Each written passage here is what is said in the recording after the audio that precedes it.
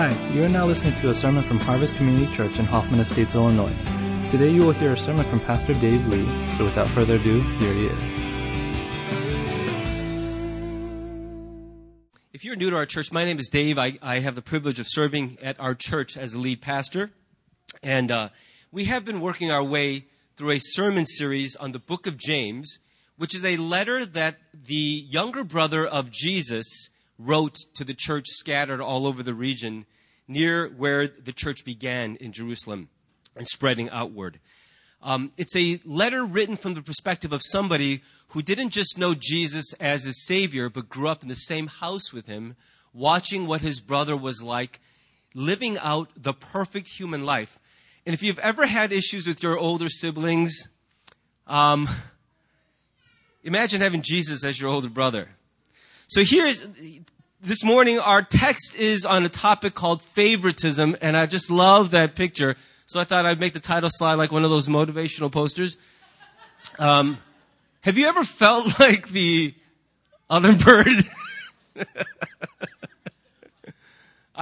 I almost spit out the drink in my mouth the first time I saw this picture. And this picture captures pretty well why favoritism hurts. Now, I saw this presented as a motivational poster on another website, and the tagline was, the only people who don't believe in favoritism are the ones getting it. Okay?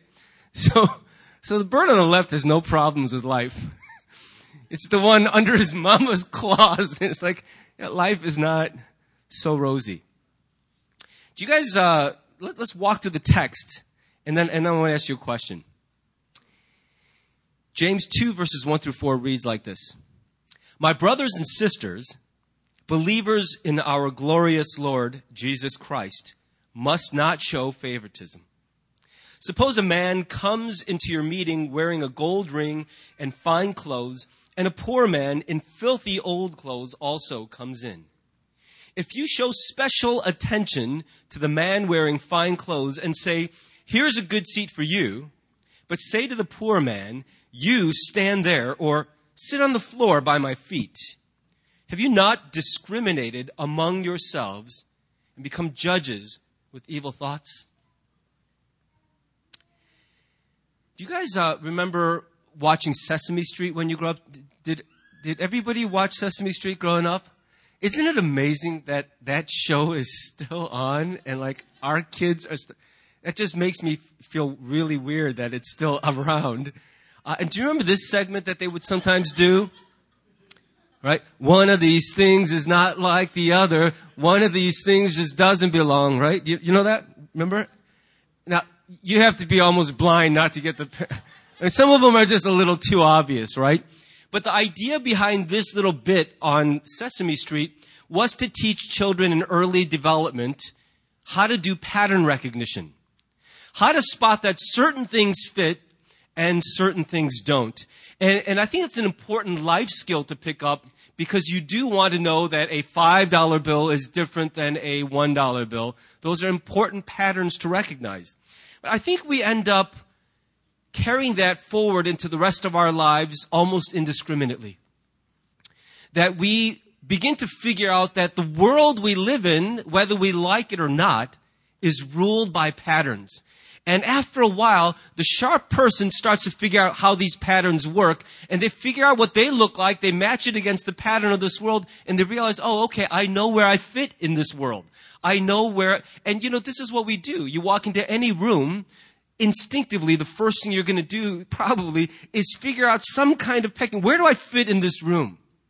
And so you will probably use whatever pattern you most recognize in yourself, the thing you value in yourself. If it's intelligence, then you're going to have a radar up. Who's the smart people in this room? Who are the people who are not so bright? And you'll gravitate towards them. If you're attractive, you'll know right away, I'm the third most attractive person in this room, at least according to my humble opinion. And so you got that all figured out. You're creating what chickens do in the yard all the time, a pecking order, right? Who ranks higher? Who ranks lower? And where do I fit into that entire spectrum? This is pattern recognition, and it's instinctive for us. We look at the world in terms of patterns and where we fit in that pattern. Would you guys agree with that? And that's not like every one of us is doing it all the time, but it's so subtle, it's so under the layer of our consciousness that it's happening even when we don't always acknowledge that it's happening. It's one of the reasons, for example, that people decide they will go to this place or that place. They will go to hang out at this bar or that bar, or go to this church or that church. In fact, if you look at the way people decide what bar they'll hang out at and what church they'll go to, the psychological framework is almost identical. It's almost identical. So that makes me laugh, because people in the pulpit are always railing against bars, but people choose bars and churches on exactly the same psychological process, don't they? Where do I feel comfortable? Where do I fit in? Where am I right in the middle, where I'm kind of like most of these people and I have some standing in this place? We also realize that we don't fit the pattern everywhere. And sometimes I come across a photo trying to make my slides, and it just makes me laugh, and I have to put it in there whether it fits or not. That's such an adorable picture. And I love the kid on this right side, especially because he's giving a look like, dude, what are you doing here? Like, the other two guys are whatever. I'm Batman. Be you, you know? The last guy's, how come you're not Batman? Sorry, I can't look at that picture.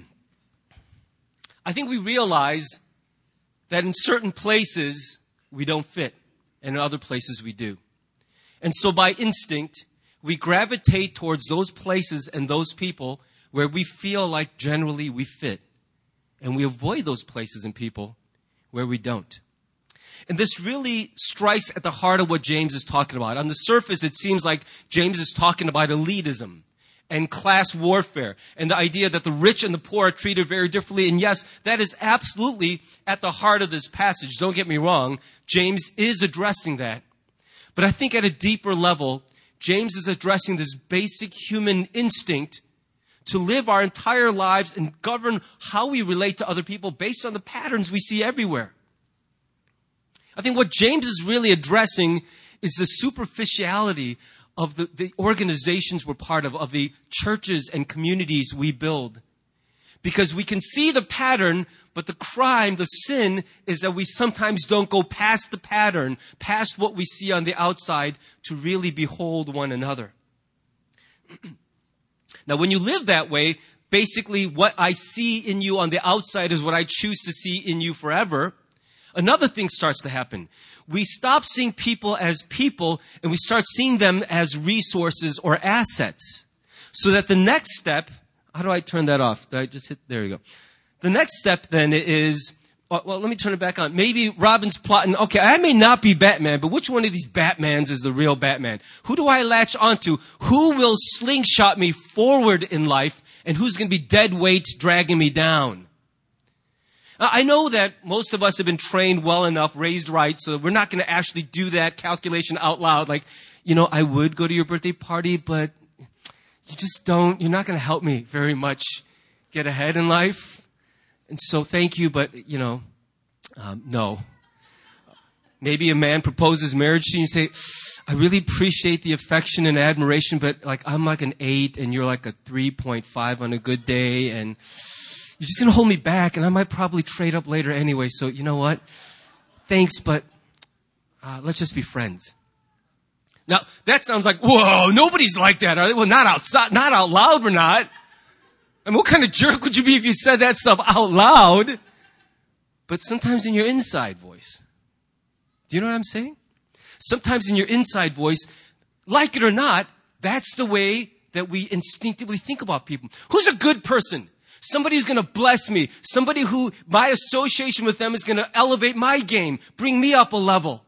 I wouldn't mind being seen in public with these people. I like pulling up to their house and knowing I'm a personal friend. I'm a guest in their home. I get to hang with them socially and not just at work or not just at church. We're buds. And we're doing a calculus that God hates. The way we relate to people reveals the value we place on those people. Do you understand that? It's as if what we're doing is going around we have a set of little orange stickers, little circle stickers, and we're walking around going, you get one, and you get one, and then you get one. No, I only have like 10, so you go over there. And you get one, and no, not you. Let's see if I have one left at the end. I might give you one. It's like that, isn't it? I mean, you want to know when this becomes most overt is when you're planning a wedding and you can only invite 100 guests. Suddenly you're having friend tryouts like, we'll audition, let me see, are you a $150 plate friend? You're going to be on the B list. We're going to hold you in the pen. We'll see. We got some obvious no-brainers first to get off. And do you see what happens there? I mean, at this church, we talk about what's real, right? I know no one claims to do that stuff, but when you got $150 a plate, not ain't every one of your friends going to come to a $150 plate meal. And so you start figuring out who is worth it and who is not. That's one of the most overt settings in which this happens, but that calculus is running in the processor of our hearts almost all the time. Who's going to get me forward and who's going to hold me back? The sin is looking at people in terms of whether they're worth it or not, rather than seeing the worth of a person through the eyes of Jesus Christ who loves them. I think that's why favoritism, though it is instinctive and natural and universal in the human experience, grieves the heart of God so much, is that it assigns worth to people on a totally different basis than He does. In other words, the way we assign value to people is not really at all the way God assigns value to people. Now, you have to understand, leading up to this point, James seems to be all over the place. But he is really saying only a few very simple things. I really appreciated Pastor Frank's message last Sunday. It's still been ringing around, bouncing around up here in my head and in my heart all week. This idea that holiness and worship is a relationship. It's a person. It's not this act that we do. And I think that's one of the compelling messages of the book of James. I think that's compelling and it's right because James didn't grow up with a guy who headed a religion. He grew up with his older brother who was the religion. Nobody had to tell James holiness is a guy. It's a person. It's a way of living. It's a relationship. It's obvious for how many verses, most of chapter 2 is taken up with James addressing this one issue. And it's obvious that this was not some hypothetical problem in the church, but this was going on, and probably James, on his visits to these scattered people, saw that this was happening with his own eyes. He was grieved because he'd walk into church, and it was very much like, do you guys know about the Salvation Army? Anybody know the name of the person who founded the Salvation Army? This guy, somebody. Okay. William Booth, that's right. So, he was a part of the Broad Street Methodist Church. And he had such a heart for lost people who had no power or wealth in society. But it was clear to him that the church he belonged to did not really have a concern for such people, but they were really an upper middle class or upper class church. And so the way the church was structured, if you can believe this, is people who donated a lot of money got reserved pews. In fact, their names were on it. They were the big givers, so they got the best seats in front on padded pews, really nice. Some churches, blows my mind, are still doing this stuff. You give a lot of money, you get a reserved seat right here, box seats at church. Season tickets. And then the poor did not even get to come through the same door. There was another entrance where someone would look at you and you're like, no, you go around back. And they would come into the building and there was this big screen and you would have to sit in little benches without even backs to the chairs. You just sit like this, back aching. And there would be a screen so that you could hear the preacher, but you couldn't even see him because they wanted you out of sight and out of smell range. You could still come to church. After all, we're Christians, but you got to sit over there in the bleachers. I think this is what James saw, and it deeply wounded his heart because he saw in it something totally foreign to what the church of Jesus Christ should be like. And so he tells a story. He borrows a page from his older brother's book, And he tells a story to teach a principle. And he starts with, if you were doing it in a bar, so two guys walk into a church. Right? I mean, that's really the nature of this kind of story. And everybody's like, yeah? Well, okay, one guy is blinged out. You could tell, Fortune 500 CEO. He's got everything, all the accessories, the clothing, the shoes, the hair, everything. And everyone knows this dude's got money.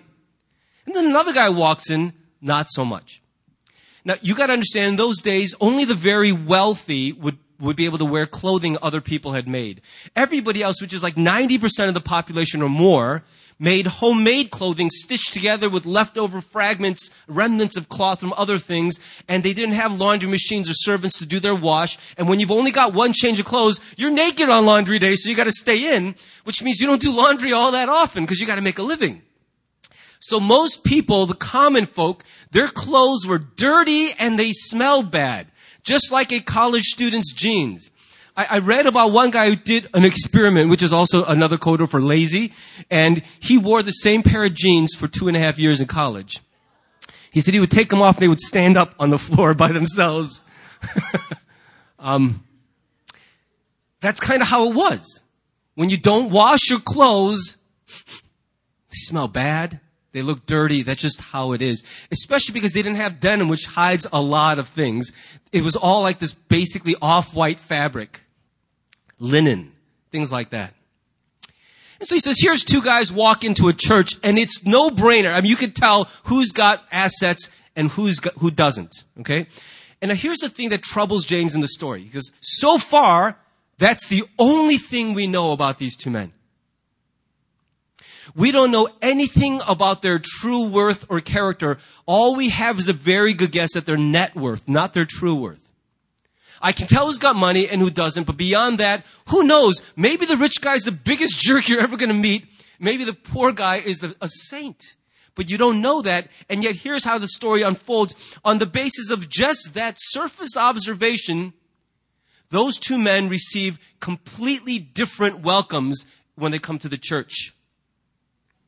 One guy, the rich guy, everyone goes, hey, come on in here, and they say, why don't you take the good seats up front? Oh, I know these are the big givers, these are the box seats, but I don't think they're coming today. You go ahead. The poor guy, they go, hey, just wherever you are, just keep standing there. Don't make a spectacle. Don't draw attention. We don't want visitors to think our church is comprised mainly of people like you. So just kind of be out of the way. And when he says, sit by my footstool, which is what other translations say, it's saying either stand still and don't draw attention or be out of sight. Get down low by my feet. When someone walks in our building, we don't want them to see the likes of you. We'd rather they see the likes of him. That's the kind of church that's the image we're projecting. Upper middle class, well-to-do, tax-paying, help your kids with their homework and go to all their little league games type people. That's what we want to be. We change our oil every 3,000 miles. Our teeth are in good shape. That's who we are.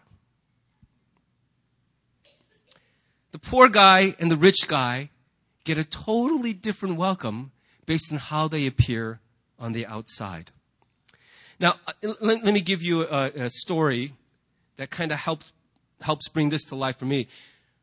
I remember once I went to speak at a retreat. It was a church that I didn't know anybody except the host pastor. I had met him at a conference, and he asked me to come out and speak.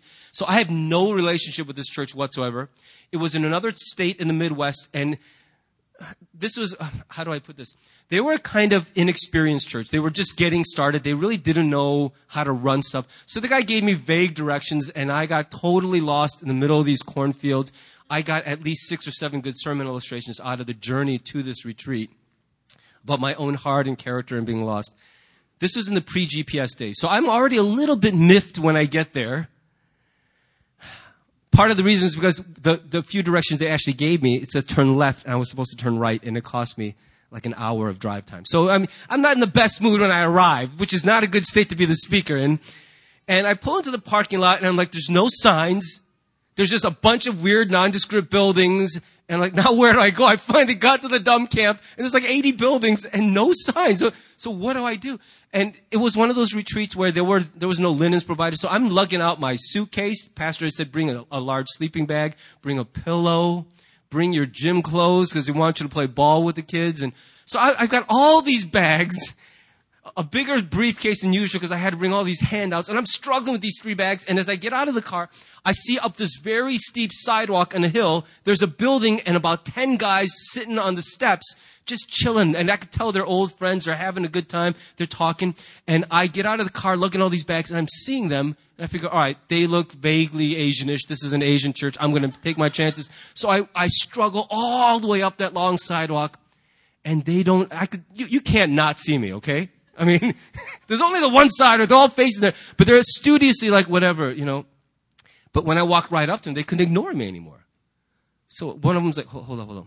Who's this dude? Check him out. And I said, hey, hi guys, I'm Dave. They looked at me kind of like, yeah, good for you. Congratulations for being Dave. And then I just said, hey, can you tell me where I register for this retreat? You guys are part of that church. They go, yeah. And one guy pauses in this conversation long enough to murmur, I think it's over that way. They're going to go right back to their conversation. I'm standing there with all my bags, and I'm like, I got some good... So I'm thinking in my mind, I'm going to change to all the rebuking sermons. I carry a few of those with me, just in case I'm in a bad mood.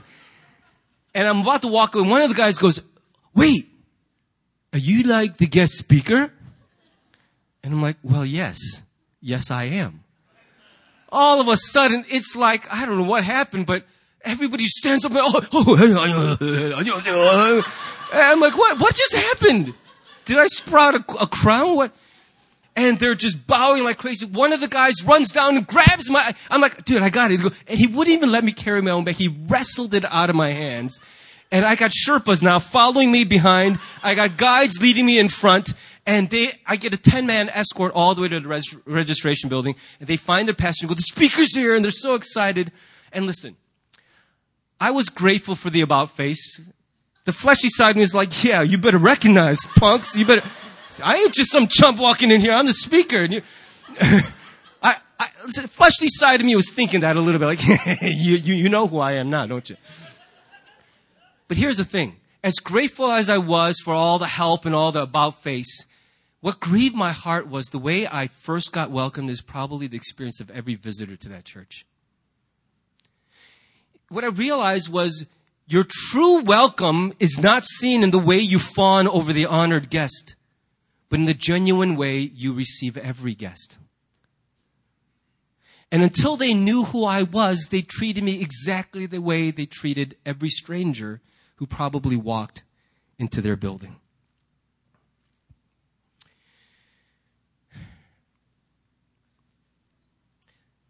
I don't think it's possible to do a selfless thing with selfish motives.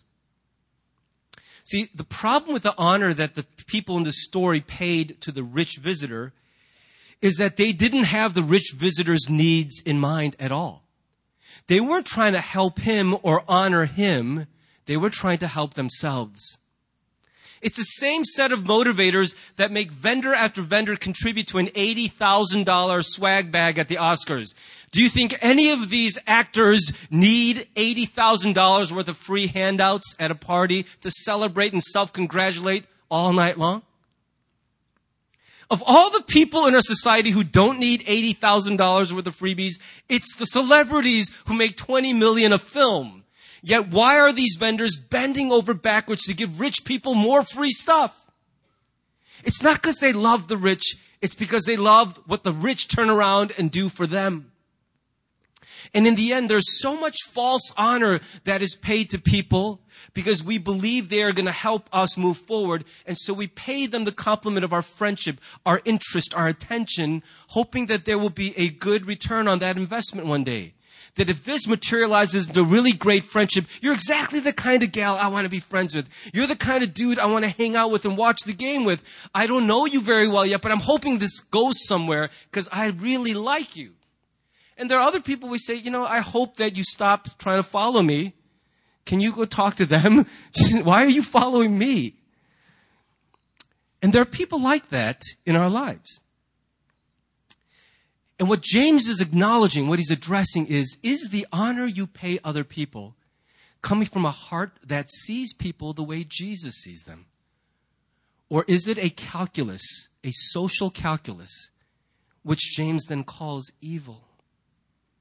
Now, so far, we're just trying to convict of sin because that's what James opens with. He's trying to say, look, this is sin. Let's stop calling it something else. Let's stop calling it societal norms and all that. It's just sin. It's wrong to look at people and assign value in this shallow way. And that we do need to do that. We can't just bypass the conviction of sin. But there is hope here because look at what he says. He begins to explain, this is why this is sinful. Sometimes we hear over and over, this is sin, but why is it sin? What's wrong with calculating who can help me move forward and who will drag me down?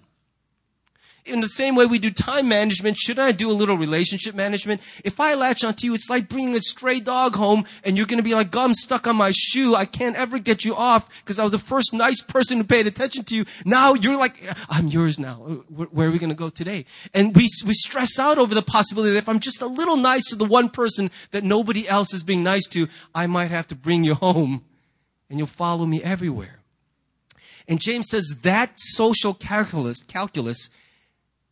grieves the heart of Jesus Christ. And in verse 1, he tells us why favoritism is offensive. Now, by the way, that's a pool in China. You want to see visible signs of class difference. Rich people swim on which side do you think? Look how crowded. I mean, that's not like they're all checking out this rich dude. They're being pressed right up to the rope by everybody else who's in the water. That doesn't even look like swimming pool water. That looks like a lake. Okay? I saw that and I think this is exactly what God hates to see. Is that certain people are accorded so much more than others when that is not at all the way God feels about the people he's created. And so James says about his older brother, think about this. What has to happen in your life to call your own flesh and blood brother my glorious Lord? If ever there was an acknowledgement of Jesus' divinity, it comes from his own flesh and blood brother. There was a time in James's life when he did not recognize who Jesus was. There are accounts in the gospel that clearly show some of the last people to become believers were his own family. But eventually they were saved, and gloriously so. I think it's hardest for you to really listen to the ministry of the people you've known since they were in diapers. Now, James couldn't go, well, yeah, but you were such a jerk to me. He's like, yeah, but you were so nice to me all our childhood. There's nothing you could say to Jesus, and yet you don't go from you're a nice older brother to you're my God and Savior. Something profound happened in James's heart so that he was able to see his own brother through a completely different set of eyes. I think that's one of the great gifts that God gives us. A part of the process of being saved is not simply that your eternal destiny is rerouted, but that God gives you a whole different set of lenses to look at everything. He helps you understand the world you live in through a completely new set of rules, and that's one of the ways that the process of change starts to happen. And one of the reasons that favoritism is so offensive to God is because it clouds the glory of Jesus Christ. Now, glory is one of those words we throw around a lot in the church, but we're not always sure exactly what it means. If your friend or your child came up to you and said, what's glory? What would you say? You'd be like, glory is like that glorious aspect of God. What would you say, honestly? Like, glory is one of those words. It's a little hard to define. It means a lot of things, but let me give you at least one clear sense of what God's glory consistently has meant in the lives of God's people. And we find that in the life of Moses. Throughout the entire life and ministry of Moses, we hear references made constantly to God's glory. Okay, God's glory. And whenever this glory of God was referenced, it referred to God's visible, audible, olfactory. I mean, you feel it the only thing you don't do is taste it, okay? But you feel it in the ground as it vibrates. When God was present among his people, it was said that his glory rested with them. So one way to understand the word God's glory is God's glory equals his real and felt presence among his people. God's glory is not just some attribute where we go, look how shiny he is. Man, dang, I can hardly look. God is so glorious. It's not just something that is about him alone. It's about the way that it feels when he is with his people. The glory of God, in other words, is seen in the church when God's presence is felt in the church. So whenever you have left church thinking, I really feel like God showed up today. I really feel like from the very first song, I was with God. God's glory filled the church. Whenever you walk away going, well, I'm glad I have those friends. It was kind of funny. It was kind of good today, but I don't really walk away feeling the glow of I was in the presence of the divine.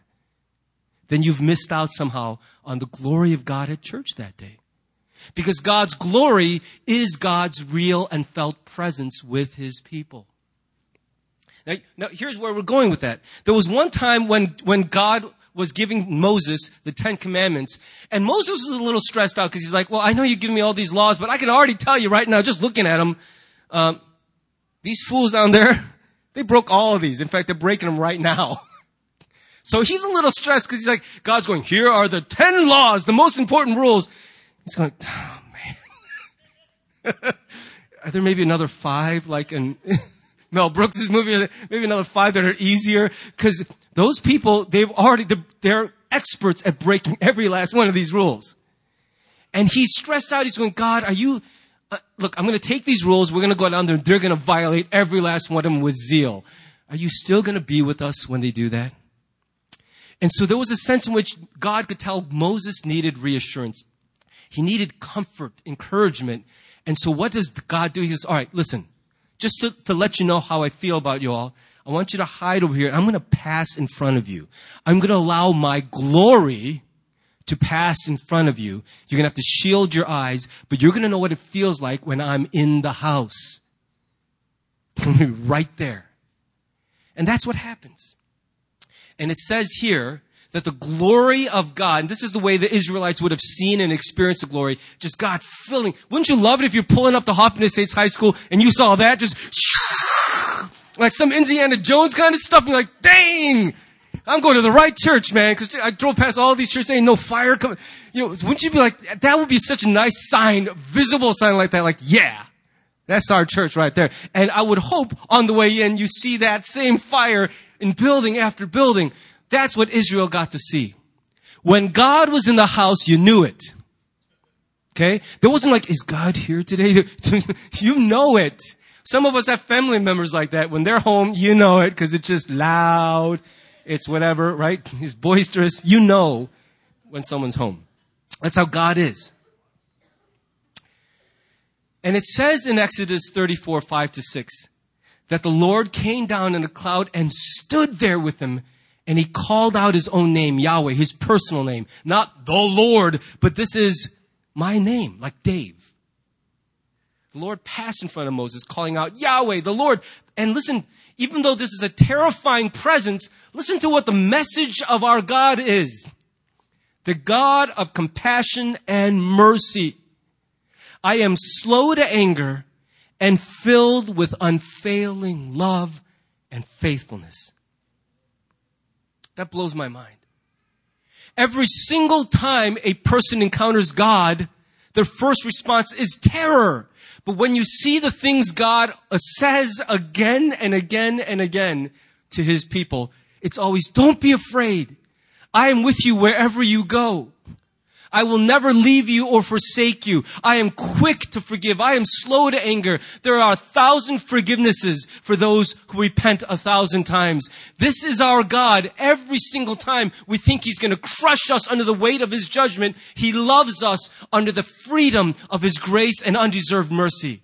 This is what God is like, so that when God is present with people, that's what it feels like to see God's glory, is that we are received the way God receives us.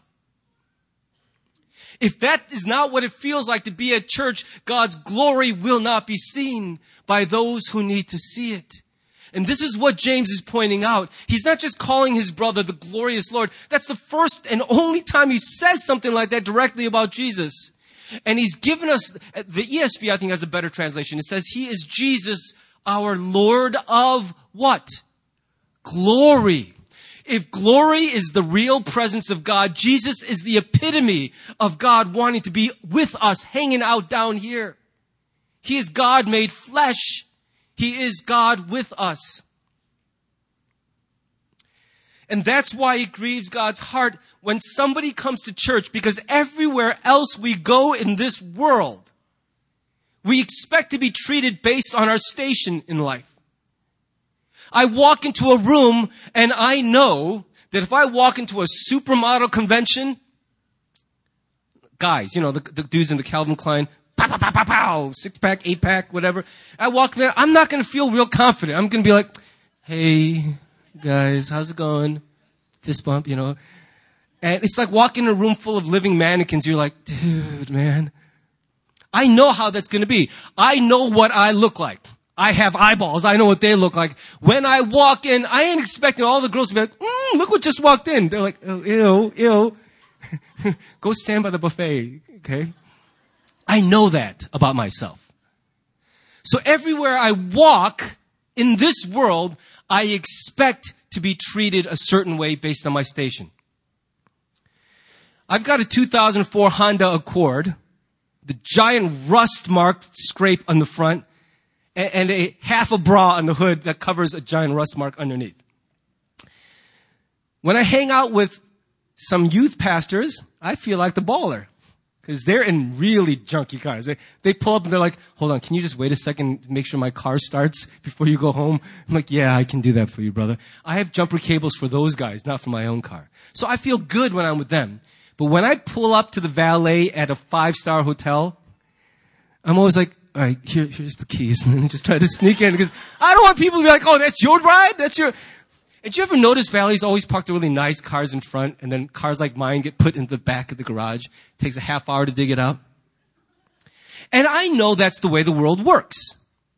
I know that every other place I set foot in, I will be treated exactly as the world and the values given me will dictate.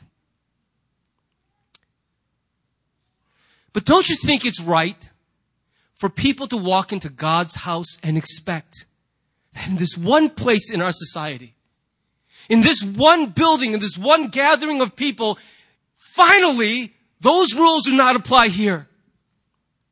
That this will be the one force field protected zone where the garbage of that out there can't follow us in here. Is it not right for people to expect that those who are beleaguered and belittled and ignored and disregarded every other place they go can walk into a church and expect at least here someone will see my face? Someone will realize I have a name, I have a story, I have value, I have a future. Someone. Don't you think it's right that people should expect that in this one little weird pocket of our society?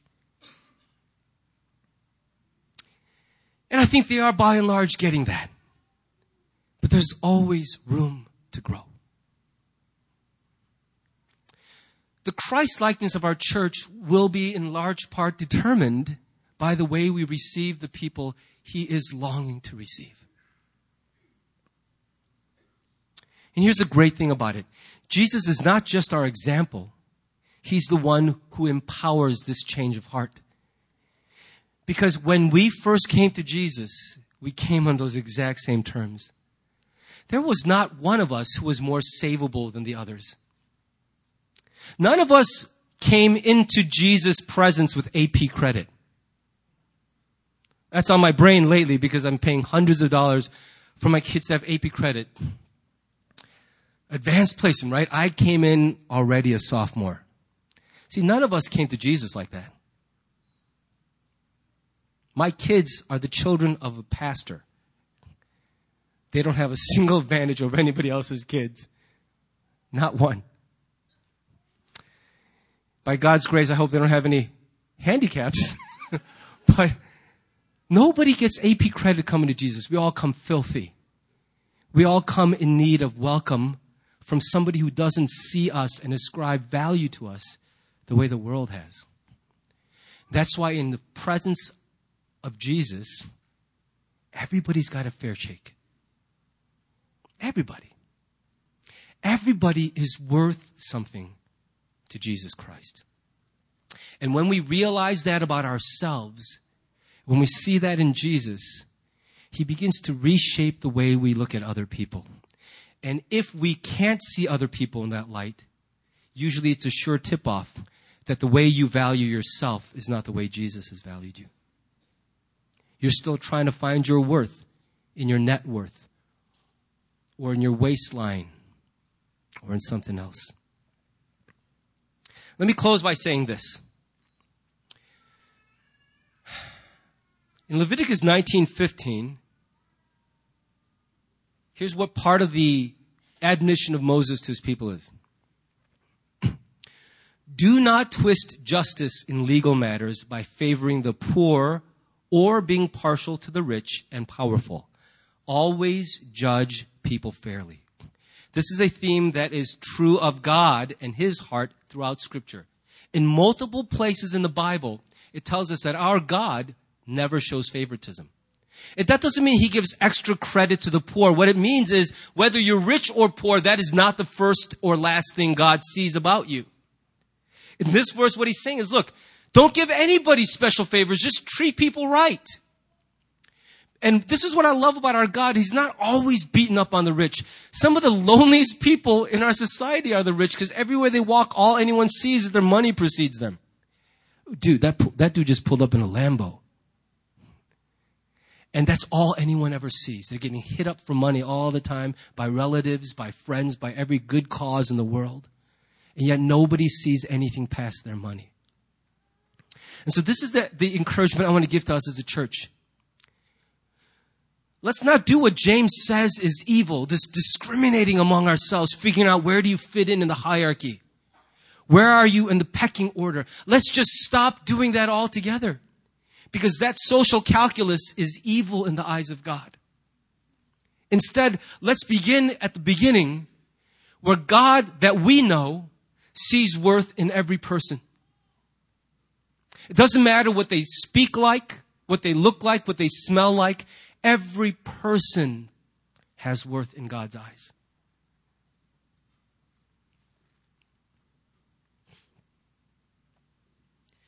That means we don't discriminate against those who are above us, hating on them and fawning over them in public while hating on them behind their backs.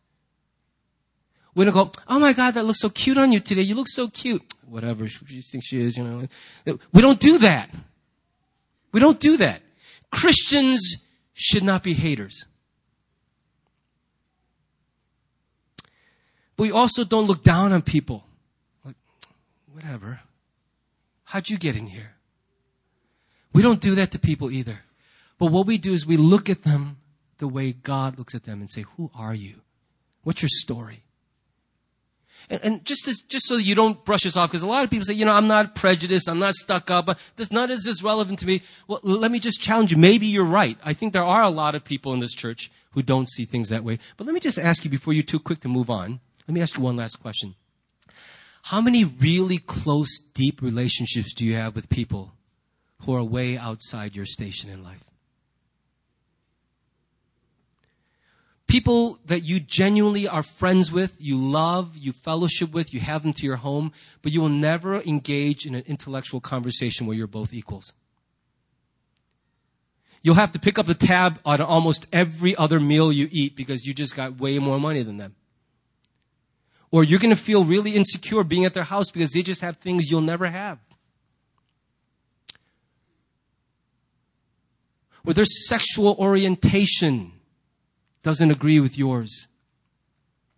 Their ethnicity is not something you're familiar with. And we're not making value judgments. I mean, if you're a Democrat, how many Republican friends do you have? And vice versa.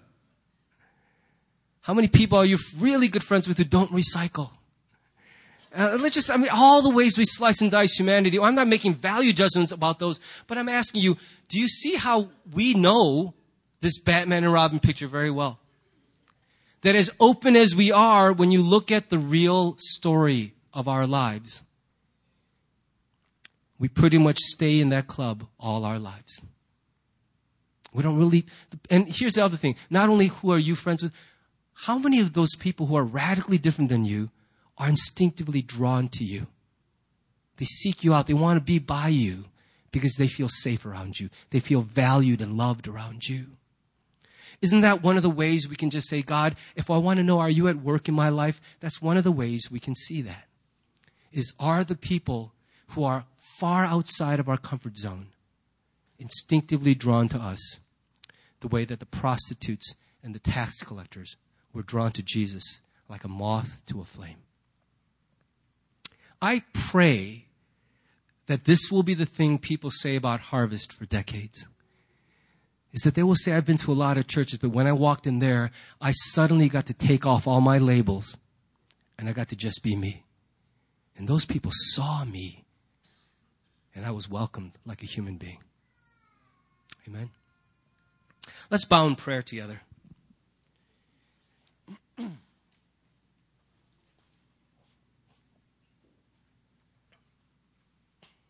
Sometimes it is the case that a person walks into a church for the first time, and you know how scary a feeling that is, don't you? You remember. You walk into a place you don't know, and you're nervous, you're wondering if you'll like it, if people will like you, and there are times when people walk in desperate for this place to become home because they need a place. Just need somewhere where they belong. And out there in the world, they can't find a friend. Just don't fit anywhere. And they walk in here hoping that maybe among God's people, there will be real welcome. I think we should pray together that every one of us will be shaped by the heart of Jesus Christ. And that this will be one of those churches in our world where when they walk in that way, that's what they'll find. So why don't we just pray that for our church right now together? Let's just lift up that prayer. God, make us like this. Show us. Change us. Let's pray that now.